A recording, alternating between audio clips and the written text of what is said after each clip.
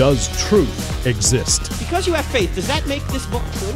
Does God exist? So when someone says there is no truth, if you apply the claim to itself, what should you say? Is that true?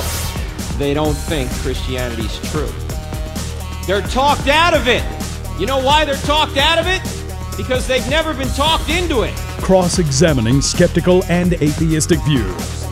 Welcome to Cross-Examine with Dr. Frank Turek.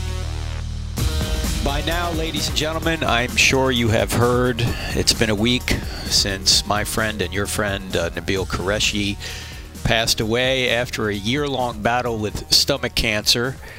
And I'd like to spend this first segment answering a question that everybody has been asking, if not openly, at least quietly. And given the fact that Nabil was a brilliant apologist and someone that converted from Islam to Christianity and seemed to be doing so much good for Christ, and of course he was, and he was a young man, 34, why didn't God heal Nabil? And it's a hard question, but I decided to write a column on it this week. It went up on the stream.org on Monday, and it's since been reposted on our website, crossexamine.org, One News Now, The Christian Post, Charisma, several other sites. And I want to share some of my thoughts from that column with you here in the first segment, and then we're going to have Dr. Michael Brown on, who has a brand new book. You're going to want to hear about it, and what he's going to say is going to help save America. That's the title of the book, Saving a Sick America. But I want to talk, at least in this first segment, about my friend Nabil and why didn't God heal him? It seems a waste. It seems senseless that God would have not healed him when he obviously could have. And one thing people will say is, well, maybe because there is no God. And evil proves there's no God. We've been through that on this program several times before. Evil does not disprove God. Evil actually shows God exists, because there would be no such thing as evil unless there was good, and there'd be no such thing as good unless God existed. So that's out. It's not that there is no God. Some will say, well, maybe it's because the Muslim God is the true God, and he punished Nabil for leaving him. And of course, my response to that is no, because there's excellent evidence that the Christian view of God is true, that the Christian God is true, not what Muslims call Allah, although that can be generically used as the term for God. I'd also say that when Muslims, if they suggest this, should be asked, if it's true, if this is your reason that God took out Nabil and did not heal him, why did your God wait until Nabil had written 3 best-selling books, made hundreds of hours of videos, and helped bring hundreds of Muslims to Christ? I mean, is Allah's timing off? No, that can't be the case. Not only that, Nabil's work will continue to bring people to Christ, probably in an accelerated manner after his passing. And we've seen his books skyrocket up the Amazon charts since his passing. Now, some may suggest that people like Nabil who experience tragedy must be worse sinners than others. Jesus refuted that kind of shallow speculation directly in Luke 13 when he talked about some evil that happened to people. He said, no, I tell you no, they're not worse sinners, but unless you repent, you too will all perish. And the point here is we're all sinners who will perish, and we need to repent before it's too late. Some will say, well, maybe it's because Nabil didn't have enough faith. Now, people who claim this didn't know Nabil, and they don't know correct theology. Nabil's trust in Christ was deep and wavering right to the end. But the larger point is this, is that faith does not guarantee good health and wealth, as word of faith preachers assert. Or at least they suggest, if you're not healthy and wealthy, it's because you don't have enough faith. Now, that self-serving theology can be refuted by one simple observation, and that is this. Jesus and the apostles weren't healthy and wealthy.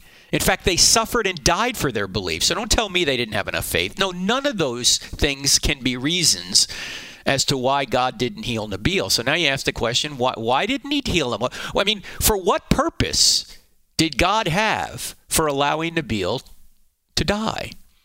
And in answering that question, we need to admit that there can be no ultimate purpose to Nabil's death or any event if there is no ultimate purpose to life. But since God does exist and the purpose of life is to be reconciled to God through his Son, Jesus Christ, then even tragedies can help achieve that purpose. I think more people will come to know Christ because of Nabil's death. Now, it's impossible to know to what extent of that's going to happen right now, but it's not impossible for God. Why? Well, we can't see it fully because every event, good and bad, ripples forward into the future to touch countless other events and people. This is known as the ripple effect. I've talked about it before. It's also known as the butterfly effect, which says that a butterfly, say, flapping its wings in South Africa, can create a series of events that bring rain to a drought-stricken portion of the United States. We can't trace all of those events that the butterfly starts, all those ripples, but God, who's outside of time, can. In fact, think about all the billions of events in history that have rippled forward to put you where you are now and to partially make easy for me to say, partially to make you who you are now. They've rippled forward from history. We can't trace all those ripples, but God can. So we don't know why God didn't heal Nabil, but we know why we don't know why. We're finite. God is infinite. The good news is this, that God's character and power guarantees that God will bring good from evil to those that love him and are called according to his purpose. Romans 8:28. Now that may happen later in this life, and it certainly will spill over into eternal life. It may motivate people. Nabil's death may motivate people, so there's a ripple effect that goes into the future that many thousands of great evangelists arise, partially because of what Nabil did and how Nabil died and how people knew about it. I mean, we don't know, but it certainly is possible. And God says he can guarantee that good things will come from evil. In fact, the ripple effect led a pastor in Notre Dame 150 years ago, the Notre Dame in Paris, to trust God even when he couldn't see any good coming from evil. He said this, and this I think is one of the most profound things ever said on this topic. He said, if God would concede me his power for 24 hours, you would see how many changes I would make in the world. But if he gave me his wisdom too, I would leave things as they are. Because God is all wise. I mean, they will say, well, God is all powerful and he's all loving, but evil exists, so he must not be all powerful, he must not be all loving. No, you're leaving one thing out. God is also all wise. Yes, he's all powerful and he's all loving. He's also all wise, so he may allow evil because in his wisdom, he can bring a greater good from it. And God will redeem Nabil's death for good, just like he redeemed Nabil himself. Now, Nabil is with the Lord now. He's obviously in no more pain. He has graduated to what we all hope to graduate to, the very presence of the Lord. But his wife, Michelle, and his daughter, Aya, who is just about 2 years old, still remain with us. And if you watch Nabil's video blog on his YouTube channel, in one of his final videos, he says, please pray for my family as well as my parents, Nabil's loving parents. And you can do more than pray. You can actually help Michelle and Aya financially, and you can do so by going to the GoFundMe page that you can Google, or if you go to the article, and by the way, the article I'm reading from is my own, called Why Didn't God Heal Nabil Qureshi? At the end of the article, second to last paragraph, you'll see a link, and it says, would you please... if you can help Michelle and Aya financially, would you please do so here? And just click that link and you can do so. Now, while we grieve, let us be thankful for Nabil's eternally significant life. That man, Nabil Qureshi, did more for the kingdom of God in 34 years than 10,000 people do in 80 years. And the ripples he created, really they were waves, not just ripples. The waves he created will help carry people into heaven for generations. So I say to Nabil, blessings to you, brother. I will see you on the other side. And there's going to be a lot more people seeing you and the Lord on the other side because of what you did and what your work will continue to do. So I praise God for Nabil Qureshi's life. And if you want to read more about that, you can read the article, Why Didn't God Heal Nabil Qureshi? Ladies and gentlemen, we'll be back in just a couple of minutes. See you then.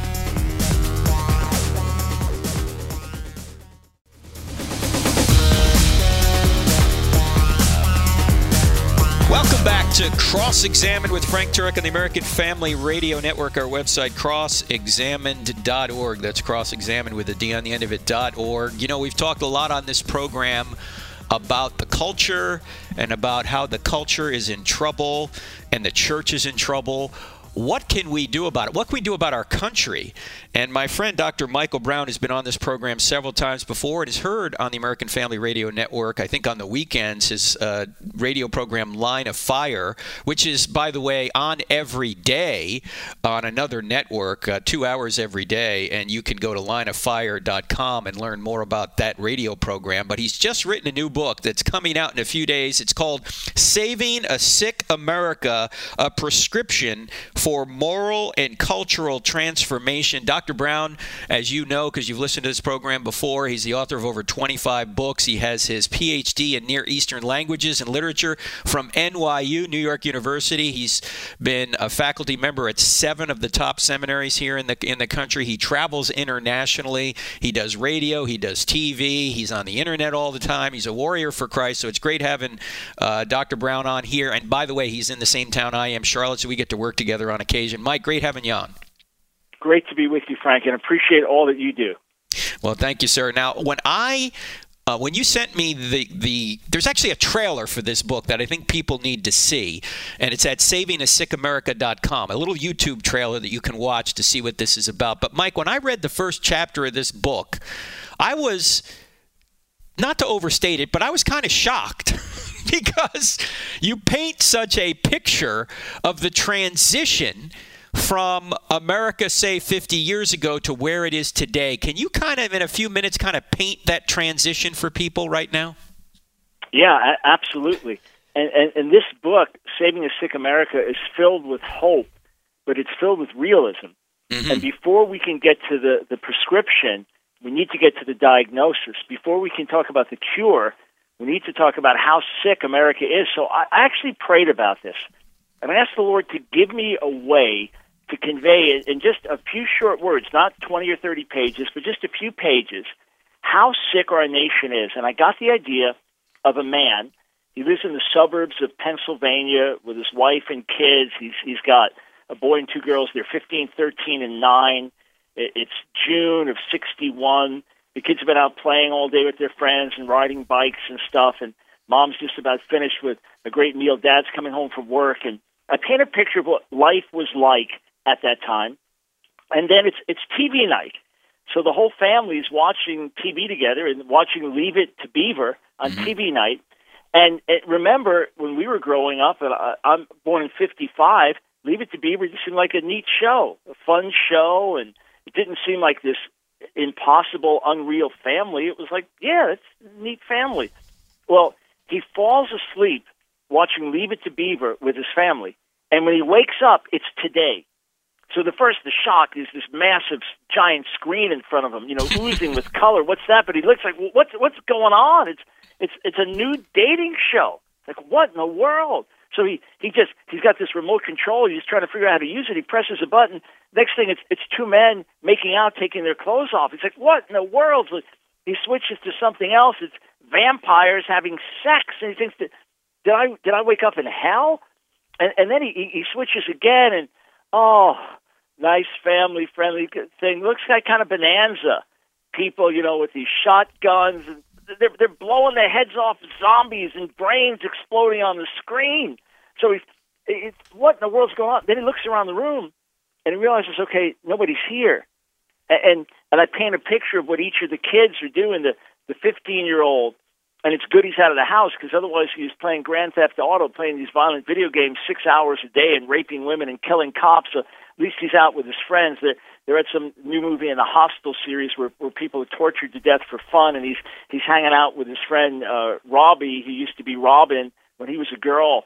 And then his wife, she's with the 13-year-old, and they're discussing her antidepressants. She's still cutting herself, and she's been depressed since her best friend at school committed suicide after someone sent out a naked picture of her to the other kids. And then the 9-year-old, thankfully, is at home, because since these 2 kids were killed in the neighborhood not that long ago, they're still looking for the perpetrator. She's thankfully at home dancing to Beyonce music. It's a good thing she doesn't know what the bumping and grinding is about. And suddenly he wakes up and realizes, wait, this is all a dream. This is a nightmare. He's back in 1961, and he thinks, well, I'm glad this could never happen to America. Frank, that's how far we've fallen. Yes, and the first chapter, what you just said there is kind of a paraphrase of the first chapter. And you read that first chapter, you go, wow, we have fallen quite far. Now, you go on to say that not everything is worse now than it was then, obviously. There were more race relation problems, although we still have them today. There are some other things that maybe are better today than what they were then. But generally, morally speaking, our country has gone down or off a cliff when it comes to morality. And we've made evil popular and attractive. And you're talking about how can we... And again, we recognize, say, in the 60s, we had segregation. Yeah. We didn't have the same opportunities in the workplace for women. We had other issues in our society. But I don't think anyone could argue that watching Lassie was a lot more innocent and family-friendly than watching Keeping Up with the Kardashians, for example. Right. Or that watching Leave It to Beaver was more wholesome than watching Game of Thrones. And these things are now celebrated. I mean, think of it. You have every type of sexual immorality celebrated. Game of Thrones, which is this mega popular series watched by millions of Americans and also watched around the world. I mean, even incest is celebrated on it. There are brother and sister that actually have a kid. And that's just part of the narrative. And all kinds of heterosexual sin, homosexual sin. It's celebrated. The number of teenage girls now with sexually transmitted diseases that are going to carry those for the rest of their lives. The fact that the institution of marriage itself comes under assault. The fact that the Bible, which plays such a key role in American history and early American development and early American education, as we get into in depth in some of these opening chapters to paint a picture, the fact that that's reviled, that separation of church and state now means freedom from religion instead of freedom of religion. The massive debt that we're in, just everything out of control, massive obesity, and the effect that's having on our healthcare industry. I mean, just across the board, things seem to be in moral and spiritual decline in America. And yet, I believe the reason God had me write this book was to say, yes, America's in critical condition, but it's not too late for America. And the name of the book is Saving a Sick America, written by my friend Dr. Michael Brown. It is a prescription for moral and cultural transformation. It's out this week.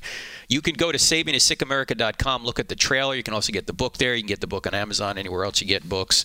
And Mike, I think part of the problem too is we become desensitized, even as Christians, to the kind of stuff, say, we see on TV. In fact, a friend of mine mentioned to me a few months ago, she says, I'm watching this TV show and there's a gay relationship going on, so I shut it off and I go to another TV show, and it's just a heterosexual couple who are not married, and they're in a sexual relationship, and I didn't think anything of it until it hit me. I go, hey, I'm desensitized to this now. This is normal to me now. You know, my antenna's up when it came to the homosexual indoctrination, but the premarital sex indoctrination, I just imbibed that like it's nothing. I'm such a hypocrite. I mean, we have been desensitized for sure. And you just look at all the shows where, say, the lead couple is living together out of wedlock. Right. And I was watching a tennis match, and afterwards the guy who won, they're talking to him. They said, this is a big year for you guys. Yes, it is. We just had our first child, and then later this year we're getting married. And it's just, it's so normal. You say, well, what's the big deal with that? Well, the big deal is that marriage becomes less in the eyes of people. And we know from studies for decades in America and other nations that couples that cohabit are much less likely to stay together after marriage than couples that don't. Which means, and you've documented this in your Correct but Not Politically Correct book, when you separate kids from a father, when you separate them from a stable mother and father environment, it has disastrous impact on them as they grow up. So we're not just trying to say in some puritanical way, you must do what the Bible says and hit people over the head with the Bible. What I try to do in every chapter in Saving Sick America is say God's ways are best. God's ways make sense. Mm-hmm. God's ways are ways of life. And just like the radical feminist movement does not produce lots of children, and gay activism does not produce lots of children, and the pro-abortion movement doesn't produce lots of children, and then that produces a crisis for the next generation because there's not a support system as the society grows older.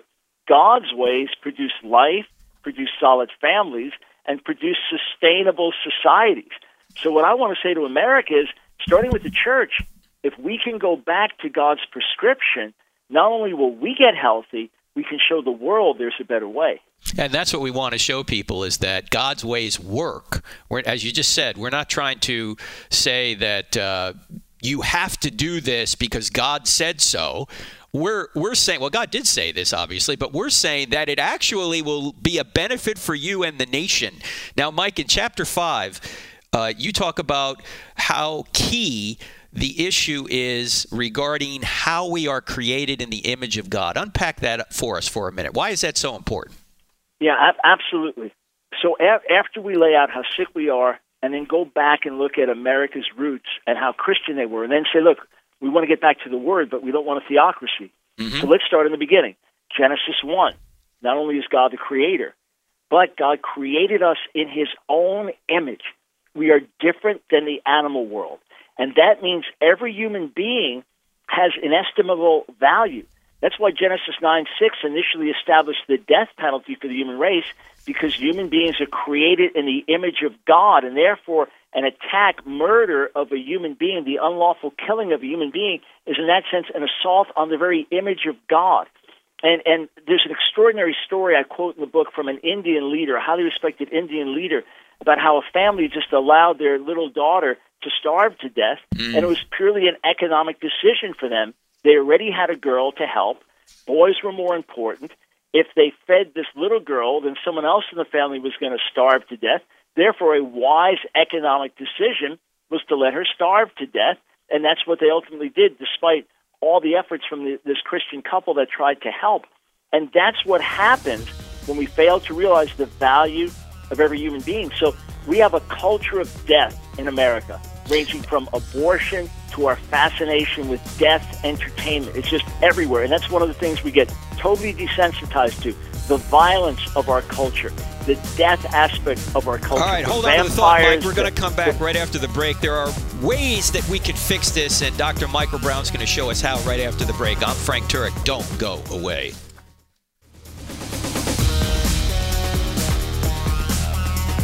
Welcome back to Cross-Examine with Frank Turek on the American Family Radio Network. Want to mention, if you're in Savannah, Georgia today from 2 to 5 at the Savannah Civic Center, I'll be there with some Christian bands. We're talking about I Don't Have Enough Faith to Be an Atheist. We're giving away a whole number of prizes. They're even giving away cars at this event. I've been invited to it to be the keynote speaker. So if you're anywhere near Savannah, Georgia this afternoon, Saturday, September 23rd, 2 to 5 p.m., come down to the Savannah Civic Center. The details are on our website, crossexamine.org. It's the Stand 2017 student event, and it's free. But you got to get there early if you want to register for some of the door prizes. They're actually giving away two cars, believe it or not. Anyway, so if you want to be a part of that, come on down. And then this coming Tuesday, Winthrop University, Rock Hill, North Carolina. I Don't Have Enough Faith to Be an Atheist, 7:30 p.m. I hope to see you there. It's open to the public as well. So that will be this coming Tuesday, September 26th at Winthrop University. Back to my friend Dr. Michael Brown, his new book, Saving a Sick America, A Prescription for Moral and Cultural Transformation. And before the music rudely interrupted you, Mike, we were talking about the importance of believing that we are made in the image of God. We are made in the image of God. Just continue your thought there. You were talking about this couple who had a baby that they basically starved to death because they did not have the right view of humanity. Yeah, an Indian couple, impoverished couple, and this Christian family saw what was happening. This little baby dying, terribly ill, and they took the baby from this Indian couple. There were other Indians. They took them. They brought it to the hospital. They got treatment, brought it into the home, rehabilitated the child, brought it back to the impoverished couple, who then let it starve again. The Christian couple took the child back, rehabilitated a second time, and then brought the baby back, and then found the third time around that the other Indian couple let them starve to death. And it was an economic decision. They only had so much food for the family. They already had a daughter who was going to take care of things, helping out the mother. They already had boys, which were more valuable than girls. This is purely an economic decision. When we don't realize that every human being is created in the image of God, beginning with the baby in the womb and right up to the elderly person with Alzheimer's, when we don't realize that, we can say that some human beings are more valuable than others, that some human beings, maybe they're better educated, maybe they have more money, maybe they have more power, social prestige, maybe they have more gifts. They're more valuable. But these despised ones, these helpless ones, these worthless ones, these poor ones, these old ones, they don't have value. That is something that is so destructive in our culture. And we know the origins of Planned Parenthood tied in with eugenics as well, and eugenics fed the fires of Nazi Germany. You have a superior race, and these inferior ones, these pariahs, these parasites have to be destroyed. So we start in Saving a Sick America to explain how recognizing that every human being is created in the image of God then confers value and dignity on us, even in our fallenness. That's the first thing. And then I have a whole chapter on from the walking dead to a culture of life. I'm not saying someone's going to hell if they enjoy watching The Walking Dead. What I'm saying is it's part of our fascination with dead things, with the netherworld, with the dark things, as opposed to a fascination with life. And I give practical steps. Frank, some things I write, I've taught on for years. Same with you. You have them deep in your heart. You can communicate, just at the push of a button. Other things you really need to think about and pray about. And that's what I do for some of these chapters. God, from your word, show us the path of life. And again, God's blessings are ways of life. You read the book of Proverbs, and it's filled with life, life, life. Do this and you live. Do this and you die. The same when you read through John's gospel, a pervasive theme, life, life, eternal life, eternal life. I speak these things to you that you can have life. So I encourage people to journal over 1 month, go about their normal lives, don't change anything, and journal how much death they take in by choice. I'm not talking about someone that's in a war-ravaged area and there's death all around and they can't get away from it. I mean by our choice in entertainment, by our choice in the things that we take in.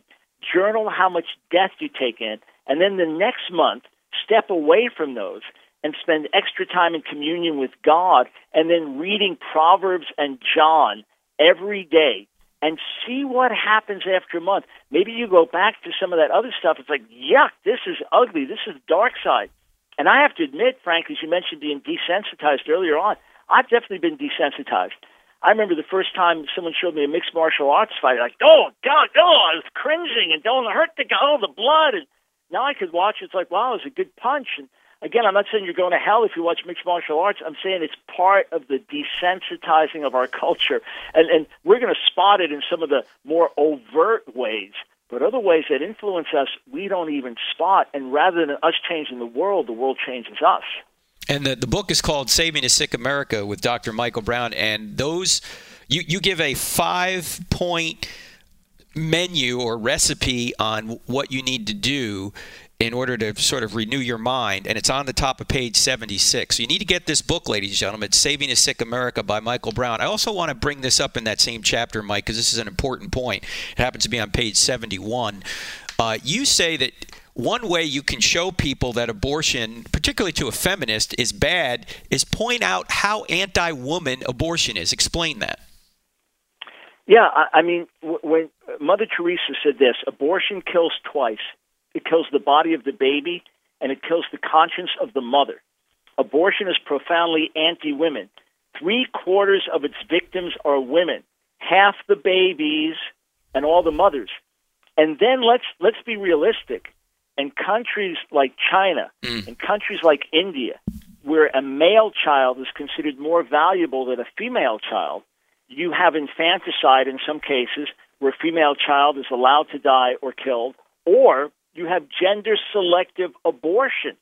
So women end up being greater victims of abortion than anyone else. And, you know, what also is striking, doing talk radio for years now, the calls that I get from women who had abortions. They'll call in. Some of them have been serving the Lord for 30 years. They know God forgave them for the abortion, but they get on the phone and they break down weeping. I've had men call in weeping and saying, I convinced my girlfriend to have an abortion 30 years ago, and it still weighs on them. We had a call from a woman who was a Christian who took a job at Planned Parenthood because at that time she was a single mother in need of money, and her friend said, well, it's okay as a Christian, you're not actually performing abortion. And she asked for my counsel. I told her, you got to get out of there. God will forgive you, but you got to get out of there. And then she started to talk. She said, well, I've had a cross-train, and I've gone in the back room, and I've seen the so-called products of conception. And she starts weeping on the phone. She said, they're little babies. Their arms and legs and eyes, those are children. And a lot of those children, and in some countries, over half of those children are women. So it attacks the woman, the mother, and then it attacks the precious life within the womb, and in a disproportionate amount, often women. So we need to understand this. But again, we want to give practical ways where there can be life, not just condemnation, not just diagnosing the sickness, but throughout Saving a Sick America, practical, life-giving solutions. And you do in this book, Saving a Sick America. My friend Mike Adams puts it this way. If people have any doubt what's in a womb, he says, dead things don't grow. And obviously what's growing in a mother's womb isn't dead. It's alive. It's a human being. It's not a squirrel. It's not a fox. It's not an alligator. It's a human being. We all know that. And if you don't want it, then give it up for adoption. Give the baby up for adoption, but do not kill the baby. And as Mike said, 3/4 of its victims, of abortion's victims, are women, half the babies and all the mothers. But I think it's even worse than that, as you mentioned, Mike, because I remember reading when we did our book, Legislating Morality, this is about 20 years ago, that in some parts of China, the male-female ratio in terms of young males and young females was about 64 to 36%. In other words, there were 64% of the population was male and 36% were women because of selective abortion. Because the families don't want the girls, they just want the guys. And it's just led to this incredible disparity between men and women in some areas of China. I want to now go to page 94 of Saving a Sick America, because this was an amazing point. If you're out there right now, friends, and you think, well, what can I do? I can't change the culture. I'm just one person. This is a multi-generational approach, and it has a stunning success rate. Mike, explain how multi-generational change occurs. You know, this broadcast is airing, I believe, on what was supposed to be the end of the world. September 23rd is supposed to be the end of the world and Jesus coming back. So I put out videos and articles days in advance saying, sorry, it's not going to happen. Right. Just letting you know, it's not going to happen. So in point of fact, a lot of Christians have this doomsday mentality. We're out of here any minute. They have this mentality that culture is only going in one direction. There's nothing we can do about it. So, of course, things continue to degenerate because we're not thinking long term. So I live in readiness. I live in expectation. Lord, come. I'm ready for your return. At the same time, I'm thinking about kids, grandkids, great-grandkids, the kind of world they're going to inherit. So I have a whole chapter on the importance of having a multi-generational mentality. You see it in the Psalms. You see it where one generation tells the next and the generations that follow. And that's been the strength of traditional Judaism. So there is a shocking chart, and we take the information from the chart and put it in the book. So in Saving a Sick America, starting on page 93 into 94, it's called Will Your Grandchildren Be Jewish? And it divides the world, the Jewish world, into 5 categories, from secular, meaning completely unreligious, on the far left, to ultra-Orthodox on the far right, so extremely observant and traditional. And it starts with 100 in each category, right? So you've got a theoretical secular Jewish family with 100 people represented across those families, and then all the way over to ultra-Orthodox. So what happens is, because these are not traditional families, they intermarry at higher rates and hence get lost to Judaism and Jewish tradition. And not only do they intermarry at higher rates, but they also don't pass the faith on to the next generation. So check this out. By the 4th generation, Frank, a very religious Jewish family, 4 generations, that 100 people becomes 3,401. The secular Jewish families that started with 100, after 4 generations, they now have 7 that still identify as Jewish. I know. Mind-boggling. So it is. A simple thing we do. We get stoked about family. We get stoked about family as God intended it. It's a way that we change the world. That's that. When I read that, I went, "Wow, this is." And you're right right here on page 94. This is incredible. Let me just rephrase what Mike said, and his book is "Saving a Sick America." He said that after 4 generations, the secular group, only 7 people identified as Jewish. But in the Orthodox group, 3,401 identified as Jewish. And the point here is that if American Christians today begin to celebrate marriage and family, we can be the dominant demographic group within 2 or 3 generations. So it's a generational thing. More with Dr. Micah Brown and his new book, Saving a Sick America. I'm Frank Turek. Don't go away. Back in 2.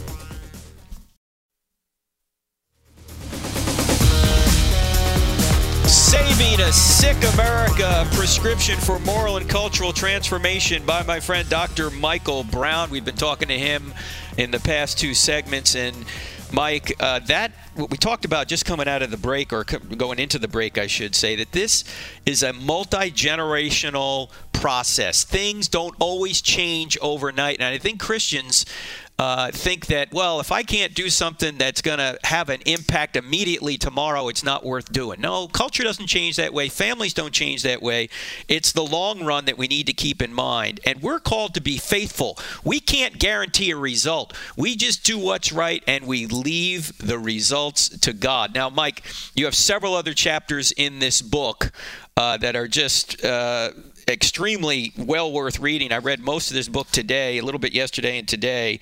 And you have Reclaiming Our Schools and Learning How to Think Again. That couldn't be more important. Restoring Thunder to Our Pulpits. Say something about that, because when I read that chapter, I went, you're absolutely right. There's no thunder in our pulpits today. Explain that one. Yeah, and I really felt stirred to write this chapter. Obviously, the whole book I felt stirred to write. But I know that pastors, shepherds, leaders are called to shepherd the flock with gentleness. I know that we're called to reach out to the hurting, to the outcast with compassion. I understand that the gospel is going to reach the marginalized, and we need great sensitivity and wisdom.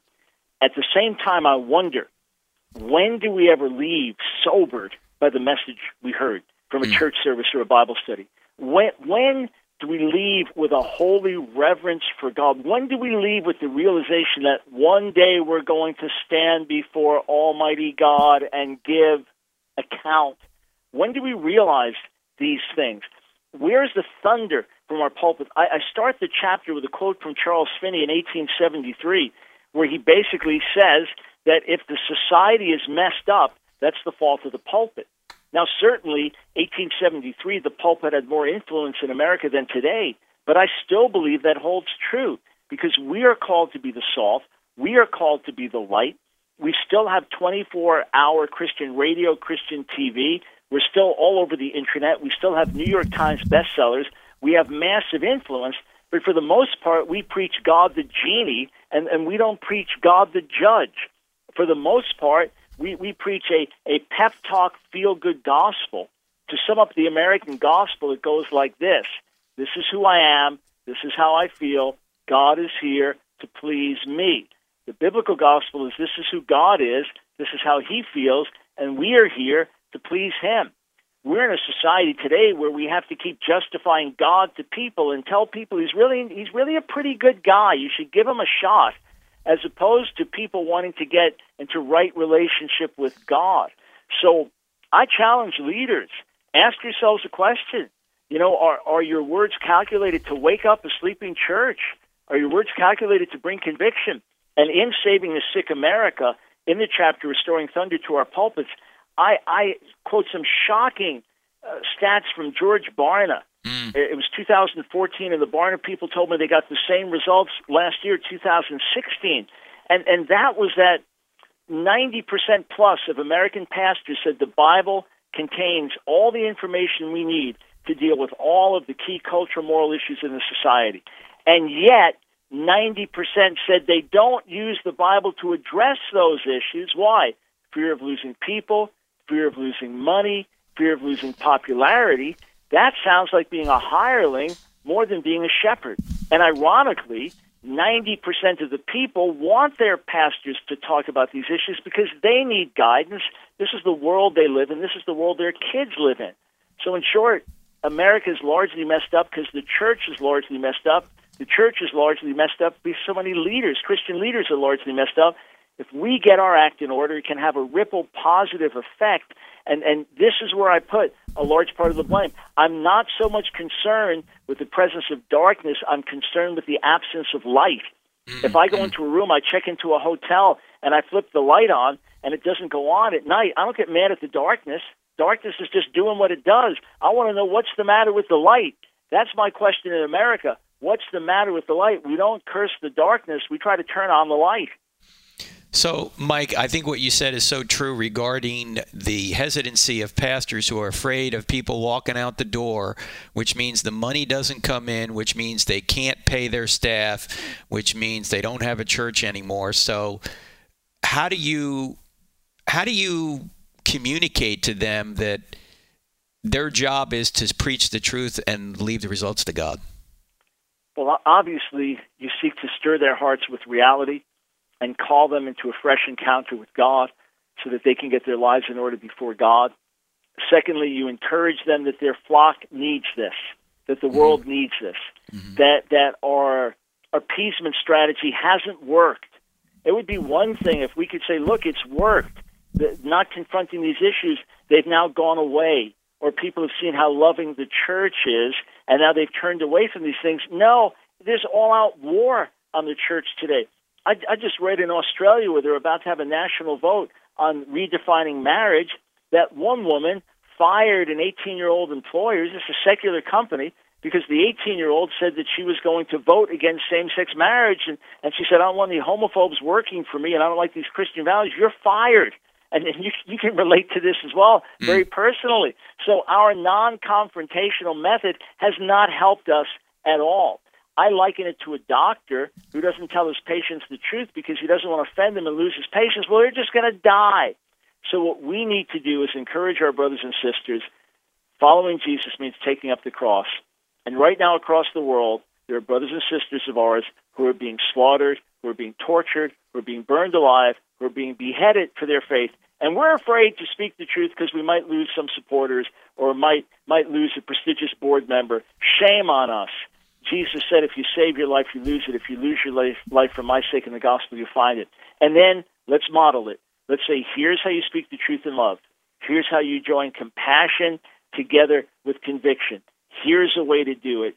And then we'll do it in honor to the Lord, and whatever the consequences are, let them be. What's interesting, though, is that if you'll look around the world, and even in America, the churches that are growing and thriving are the ones that preach the Bible and hold to what Scripture says, by and large, and the ones who try to win the world by becoming like the world are the ones that are bleeding and losing the most young people of all, because people are going to church and looking to God because they're looking for something different. They're not going to church to be like the world, and when we're like the world, we offer no hope, we offer no changed lives, and instead of preaching a message that's going to go against the grain, we think we can swim with the tide, save our reputation, have everybody like us. Maybe people will like us, but in the end, they'll curse us because we didn't tell them the truth. Yeah, exactly. And in fact, I think Tony Perkins has done some research in on this too, that the pastors that actually are bold and speak to the issues of the day without apology, they do lose some people in the beginning, but they wound up gaining more people later. And those people that they do gain and the people that do stay in their church are more devoted than ever. And I can give several examples. In fact, there are so few people doing this that if you do this, Pastor, in your area, you're actually going to be unique, and you're going to get a much more devoted following and better disciples. I can think of there's people off the top of my head like Jack Hibbs out at Calvary Chapel, Chino Hills, or Todd Wagner down at Watermark in Dallas. I mean, just a couple of guys, or Jim Garlow out in San Diego. Those guys, they will just speak the truth and let the chips fall where they may, and they're thriving. They're thriving. But of course, if they wouldn't thrive, if they turned out to be Jeremiah, they should still speak the truth, exactly. Right? That's still the point. Anyway, now we got just a few minutes left, Mike. Let's go to the last chapter of the book, because you're trying to save a sick America, and you're trying to give people practical ways to do so. And again, the book is called Saving a Sick America. My guest is the author of the book, Dr. Michael Brown. He's been on the program several times before. And just give us a few insights from the final chapter. It's the church's great opportunity. Yeah. When I was praying last year, I just heard this quiet internal voice saying, write a book on the fall and rise of America. And my mind would think the rise and fall, our best days are behind us, rise and fall. But what I felt in my heart was fall and rise. Yeah, we're very fallen. We're in very sick condition. But our best days could actually be ahead of us. So the last chapter, the church's great opportunity, I try to present a different way of looking at things, a biblical way that says, 1 John 2:8, the darkness is passing away and the true light is already shining. The attitude of victory, the attitude of overcoming, not pessimism, not hopelessness. Look, the world may come collapsing around us. We may be the last generation and may see all types of heavy persecution and cosmic shaking. Let it be. The church will still shine in the midst of it. And someone show me chapter and verse. I'm a Bible guy. Show me chapter and verse that says there will not be another great awakening in America. So in this chapter, I talk about changing our mentality. There's the story of a salesman that I quote. He's sent over to Africa by his shoe company, a big company. After years of research, they open a warehouse. They ship thousands of boxes of books. They said, we're going to branch out internationally, starting in the city.